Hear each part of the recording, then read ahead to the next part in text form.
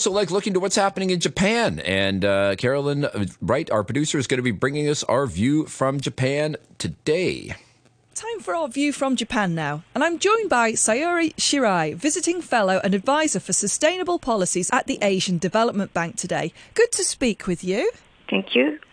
So the BOJ kept rates on hold in January's meeting. Do you think the central bank was right in its conviction that inflation will hit the goal?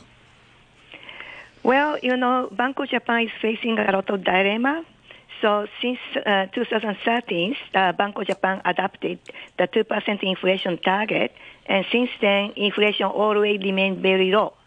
But since April 2022, inflation started to go up, and then above 2% and above 2%. But most of this inflation is coming from food, and then so it's very difficult for BOJ to say. So their inflation target is achieved in sustainable manner. So that's why I think Bank of Japan is hesitant to take a drastic approach toward normalization.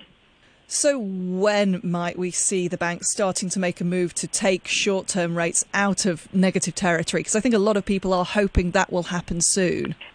Yes, almost all market participants hoping the Bank of Japan will, try to get rid of negative interest rate and try to remove yield curve control, and everybody is looking for normalization. And I personally think the Bank of Japan also want to do some normalization.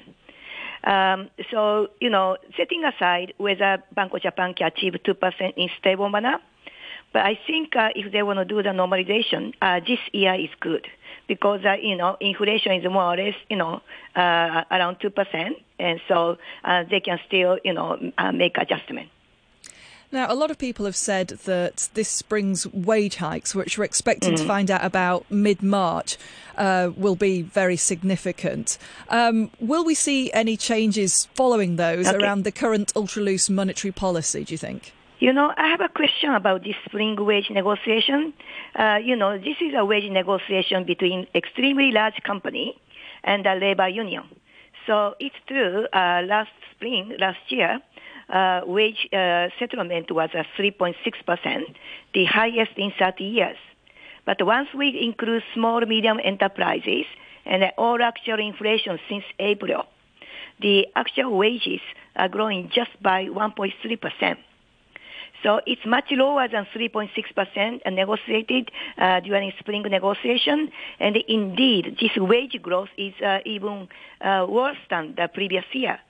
So I don't really see a very clear link between the spring wage negotiation and the actual wages. Interesting. Now, one other thing we've been following a lot on the programme here is the movements in the yen. It's been, very, very weak. But it rebounded in response to commentary from January's meeting. So what are you expecting going forward? Was that just a temporary reprieve? So, if BOJ will take action, because that will lead to the shrinkage of U.S.-Japan interest differential. So that might lead to some yen's appreciation. So after, Governor Ueda's press conference, because he said some positive thing about wage, price virtuous cycle. So market pay attention to that remark, and then they saw that, so BOJ is going to be ready for normalization sometime this year. So that led to some appreciation. But after that, the Bank of Japan is sending mixed signal. So on the one hand, they say they are talking a lot about normalization, but on the other hand, they say there is some room, before they achieve 2% target. So it's really they are sending mixed signals. So and that reflected in exchange rate. So it moving up and down. So now around 147. So it's too cheap. Japanese yen is too cheap at this stage. Let's finish with a question on what will happen when the BOJ finally does pull that trigger on the rates.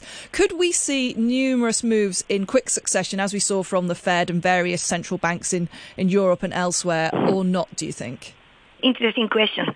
I hear such kind of question from many investors, especially from foreign countries. To me, it's very unlikely that the Bank of Japan is going to have a continuous interest hike because Japanese economy is very weak.